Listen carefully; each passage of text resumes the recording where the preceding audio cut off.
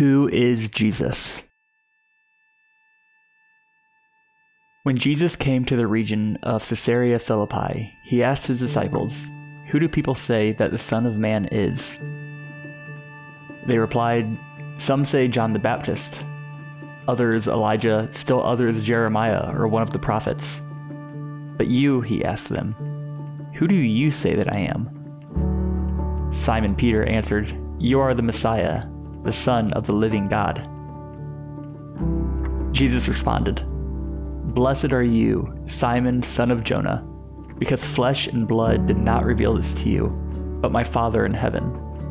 And I also say to you that you are Peter, and on this rock I will build my church, and the gates of Hades will not overpower it.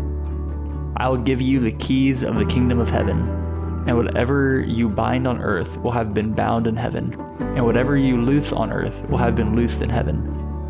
Then he gave the disciples orders to tell no one that he was the Messiah. From then on, Jesus began to point out to his disciples that it was necessary for him to go to Jerusalem and suffer many things from the elders, chief priests, and scribes, be killed, and be raised the third day. 1 Minute with the Bible is brought to you by the Christian Standard Bible.